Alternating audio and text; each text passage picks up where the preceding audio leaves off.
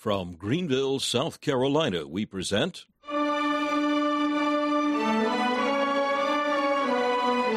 Let the Bible Speak.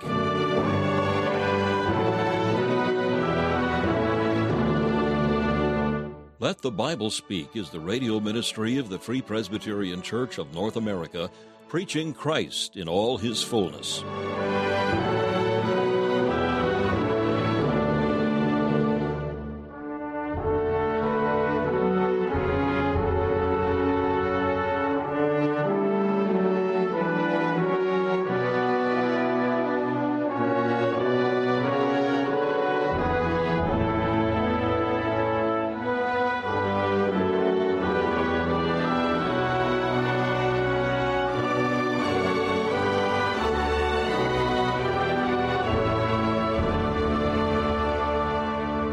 Welcome once again to Let the Bible Speak, featuring messages from the ministry of Dr. Alan Cairns, founder of Let the Bible Speak Radio Ministries.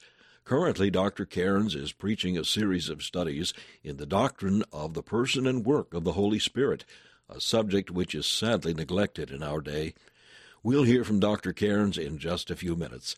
First of all, we invite you to enjoy this devotional thought from the pen of C.H. Spurgeon, as found in his collection called Morning and Evening. This morning's text is found in Luke chapter 4 and verse 18. To preach deliverance to the captives. None but Jesus can give deliverance to captives. Real liberty comes from him only. It is a liberty righteously bestowed. For the Son, who is heir of all things, has a right to make men free. The saints honor the justice of God, which now secures their salvation. It is a liberty which has been dearly purchased. Christ speaks it by his power, but he bought it by his blood. He makes thee free, but it is by his own bonds. Thou goest clear, because he bare thy burden for thee. Thou art set at liberty, because he has suffered in thy stead. But, though dearly purchased, he freely gives it. Jesus asks nothing of us as a preparation for this liberty. He finds us sitting in sackcloth and ashes, and bids us put on the beautiful array of freedom. He saves us just as we are, and all without our help or merit. When Jesus sets free, the liberty is perpetually entailed. No chains can bind again. Let the Master say to me, "Captive, I have delivered thee," and it is done forever. Satan may plot to enslave us, but if the Lord be on our side, whom shall we fear? The world with its temptations may seek to ensnare us, but mightier is he who is for us than all they who be against us.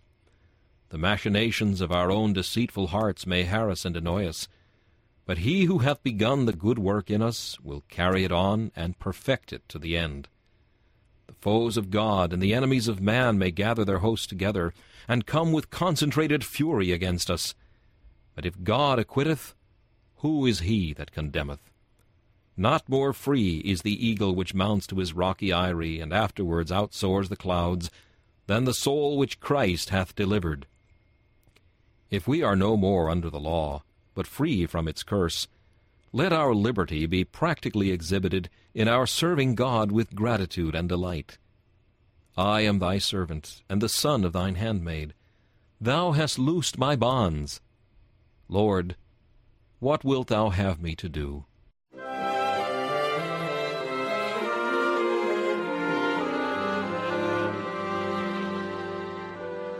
Master, thou callest, I gladly obey. Only direct me, and I'll find thy way. Teach me the mission appointed for me. What is my labor, and where it shall be? Master, thou callest, and this I reply, ready and willing, Lord, here am I.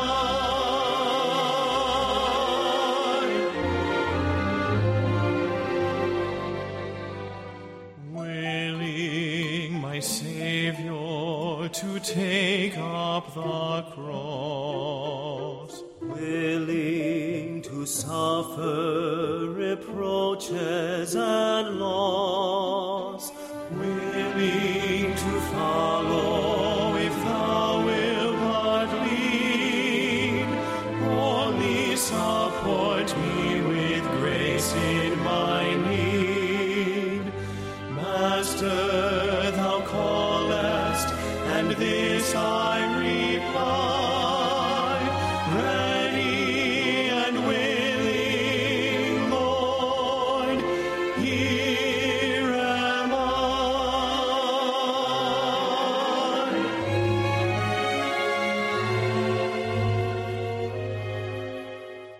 Living or dying, I still would be thine, yet I am mortal while thou art divine. Pardon whenever I turn from the right, pity and bring me again to the light. Master, thou callest, and this I reply, ready and willing, Lord, here am I.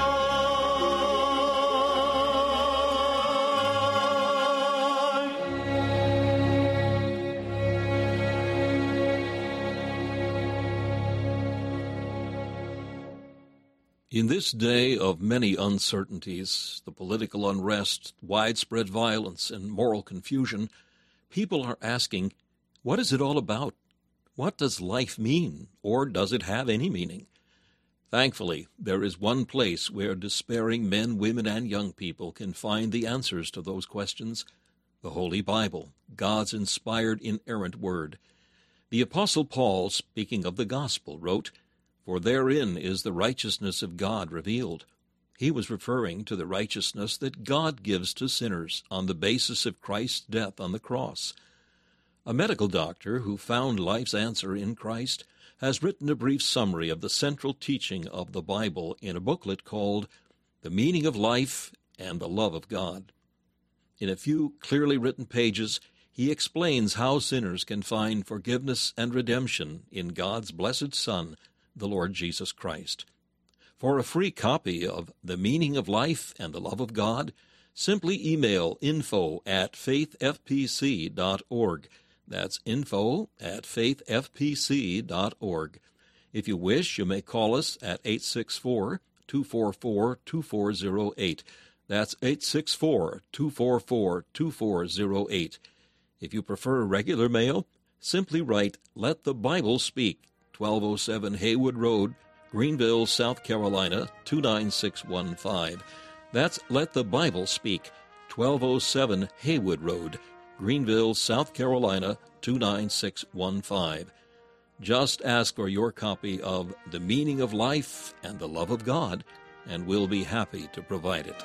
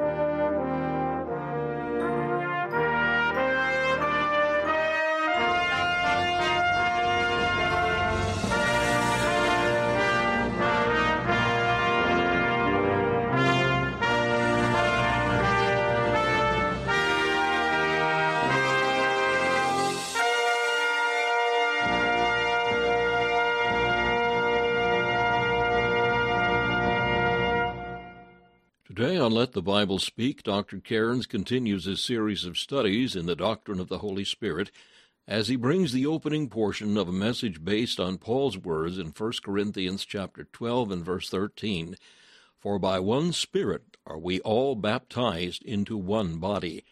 As Dr. Cairns will show, this statement is synonymous with regeneration. This is not a reference to becoming a member of a church, nor does it refer to water baptism. Paul is teaching here that it is by regeneration that the Holy Spirit brings us into vital union with Christ. Now Dr. Cairns will introduce this message, Baptized by the Spirit into the Body of Christ. Our Bible reading this morning is in 1 Corinthians chapter 12. 1 Corinthians chapter 12.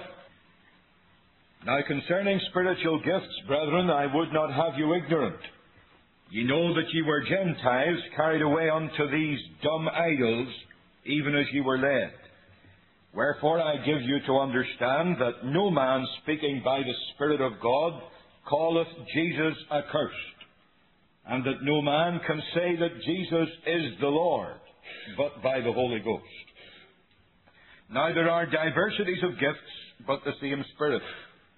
And there are differences of administrations, but the same Lord. And there are diversities of operations, but it is the same God which worketh all in all. But the manifestation of the Spirit is given to every man to profit withal.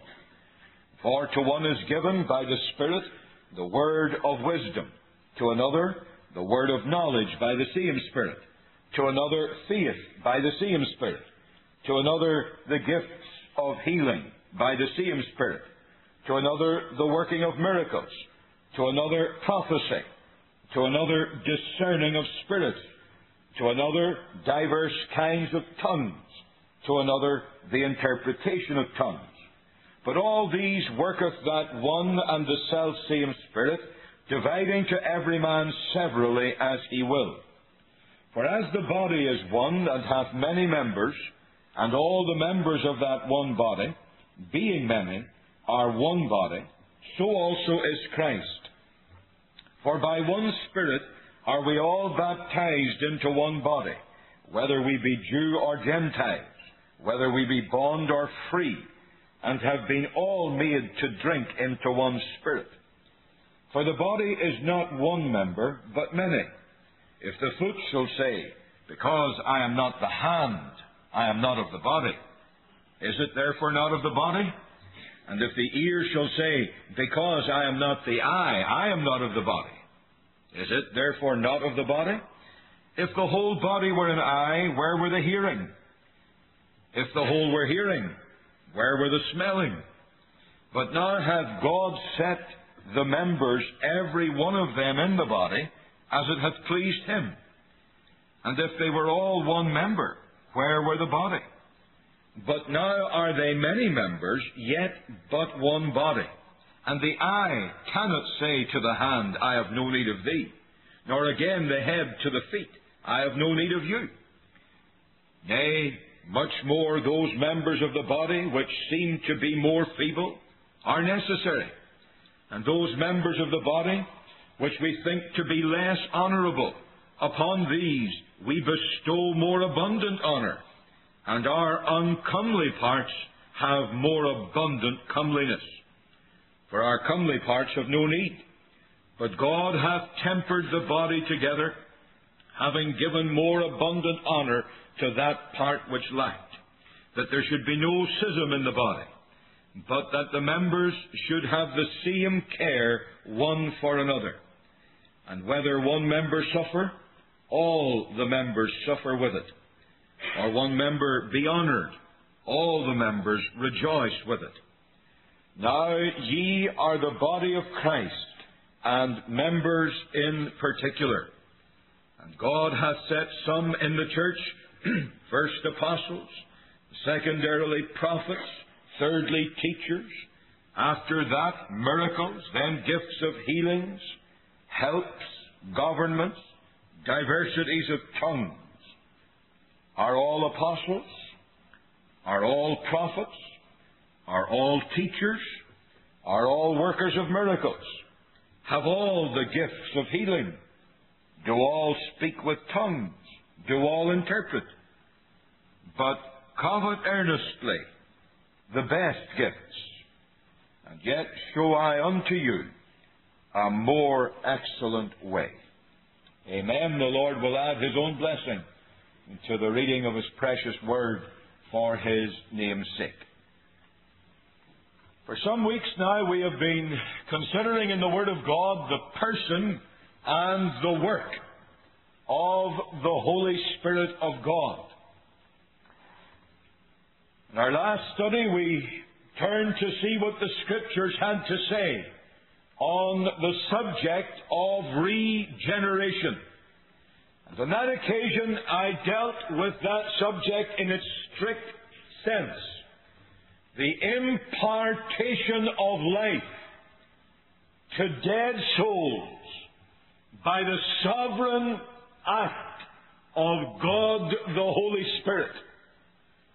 But as we look into the Word of God, we find that regeneration can be looked at in a much wider sense. I have looked at it in that strict theological sense, a very biblical sense. But nonetheless, it has many ramifications. And today, and as the Lord leads in one or two studies to follow, I want us to think some more in this general area. Today we're turning to 1 Corinthians chapter 12 and verse 13, where we read, "By one Spirit are we all baptized into one body." By one Spirit are we all baptized into one body. Today I want us to think very specifically upon the baptism of the Holy Ghost into the body of Christ. His baptism of His people into the body of Christ. Let me just say as an explanation that I believe this is one of those expressions in Scripture which may, to all intents and purposes, be taken as synonymous with regeneration, or synonymous with the new birth. These are different expressions, and therefore they have different emphases. But nonetheless, they are dealing specifically with the one great basic truth. Today we're going to look at this aspect of regeneration and the new birth, the act of the Spirit of God baptizing His people into the body of Christ. Now I have three very simple statements to make upon this work of the Holy Ghost. When I say I have three simple statements to make, that always makes some people feel good. They think they'll get out before the roast beef is altogether incinerated. But I wouldn't be too sure, because you never know, there may be one or two other things under the three things that will come to mind. But very simply, let me point out to you where we're going today, what this means. Baptized by the Spirit into the body of Christ. First of all, we're going to look at this fact, that the Holy Spirit brings us into vital union with Christ. That is the first and basic meaning of this statement of Paul in 1 Corinthians 12 and 13. The Holy Spirit brings us into vital union with Christ. The second great truth here is that the Holy Spirit brings us into vital unity with all others who are baptized into Christ. So firstly, we're going to deal with the work of the Holy Ghost, bringing us into union with Christ. And then secondly, the work of the Holy Ghost in bringing us into unity with all the rest of the people of God. And then thirdly, we're going to spend a little time thinking upon the relationship of the Spirit to the body. Because the third great truth here is that the Holy Spirit is the supplier and is the sustainer of the vital life of the church and of the individual Christian. If I could put it this way, what the soul is to the human body, the Spirit of God is to the mystical body and to every member of it. So these then are the three great truths which the Apostle Paul is laying before us in these words. First of all, we're going to deal with this fact that by baptizing us into the body, the Holy Spirit brings us into vital union with Christ. The body here is the body of Christ. Ephesians 1 verse 23 speaks of the church, which is His body. The church is Christ's body.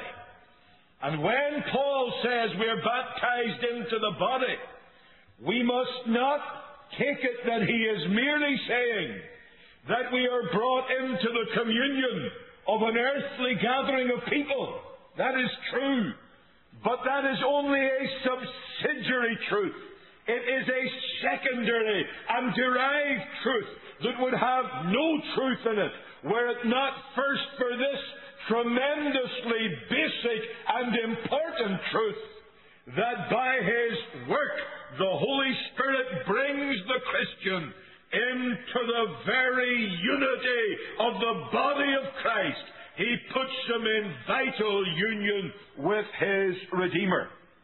Now I want you to get what Paul is saying.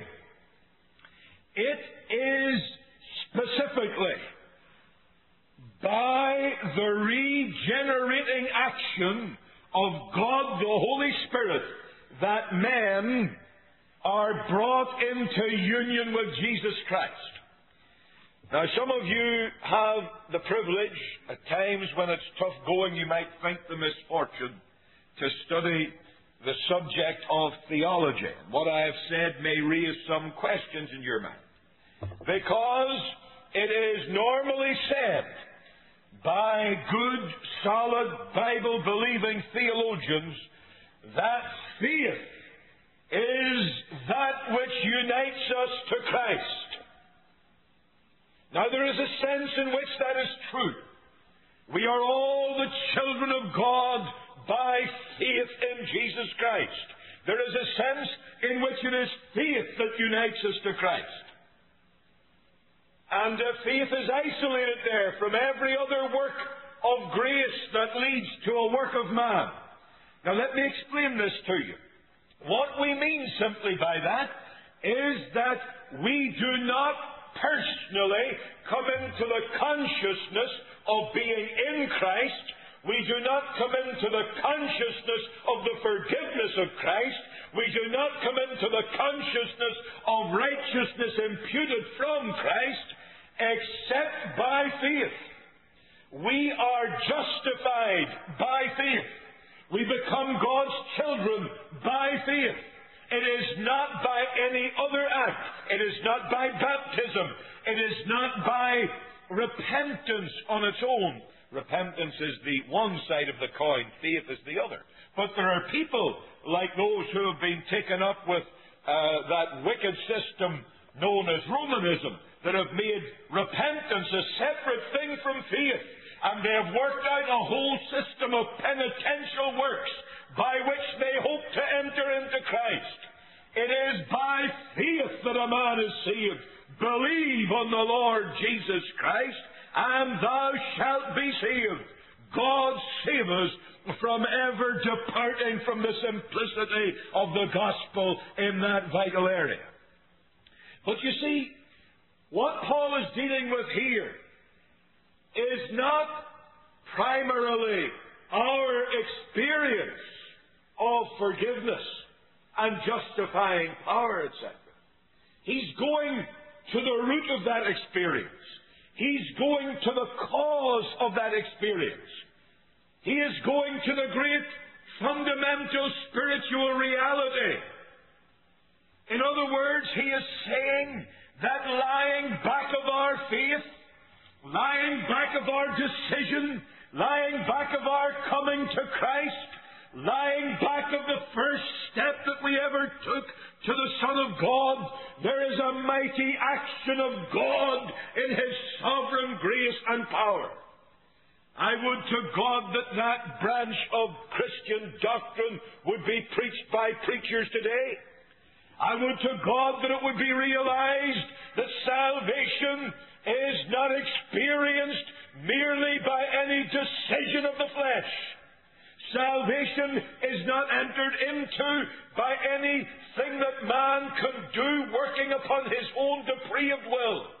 Salvation is experienced by faith, and that faith is the product of a prior gracious work of God.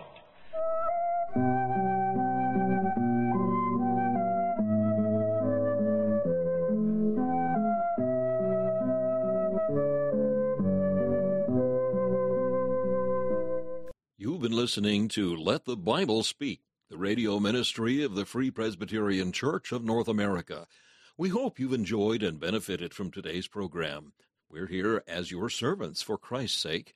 If we can be of any further help to you in the things of the Lord, we invite you to contact us. Our mailing address is Let the Bible Speak, 1207 Haywood Road, Greenville, South Carolina, 29615. That's Let the Bible Speak, 1207 Haywood Road, Greenville, South Carolina, 29615. If you wish, you may call us at 1-864-244-2408. That's 1-864-244-2408. Our email address is info@faithfpc.org. That's info@faithfpc.org. If you would like to learn more about the Free Presbyterian Church of North America, we invite you to visit our website, www.fpcna.org. That's www.fpcna.org. This is Charles Kelch saying thank you for listening and inviting you to join us again as we Let the Bible Speak.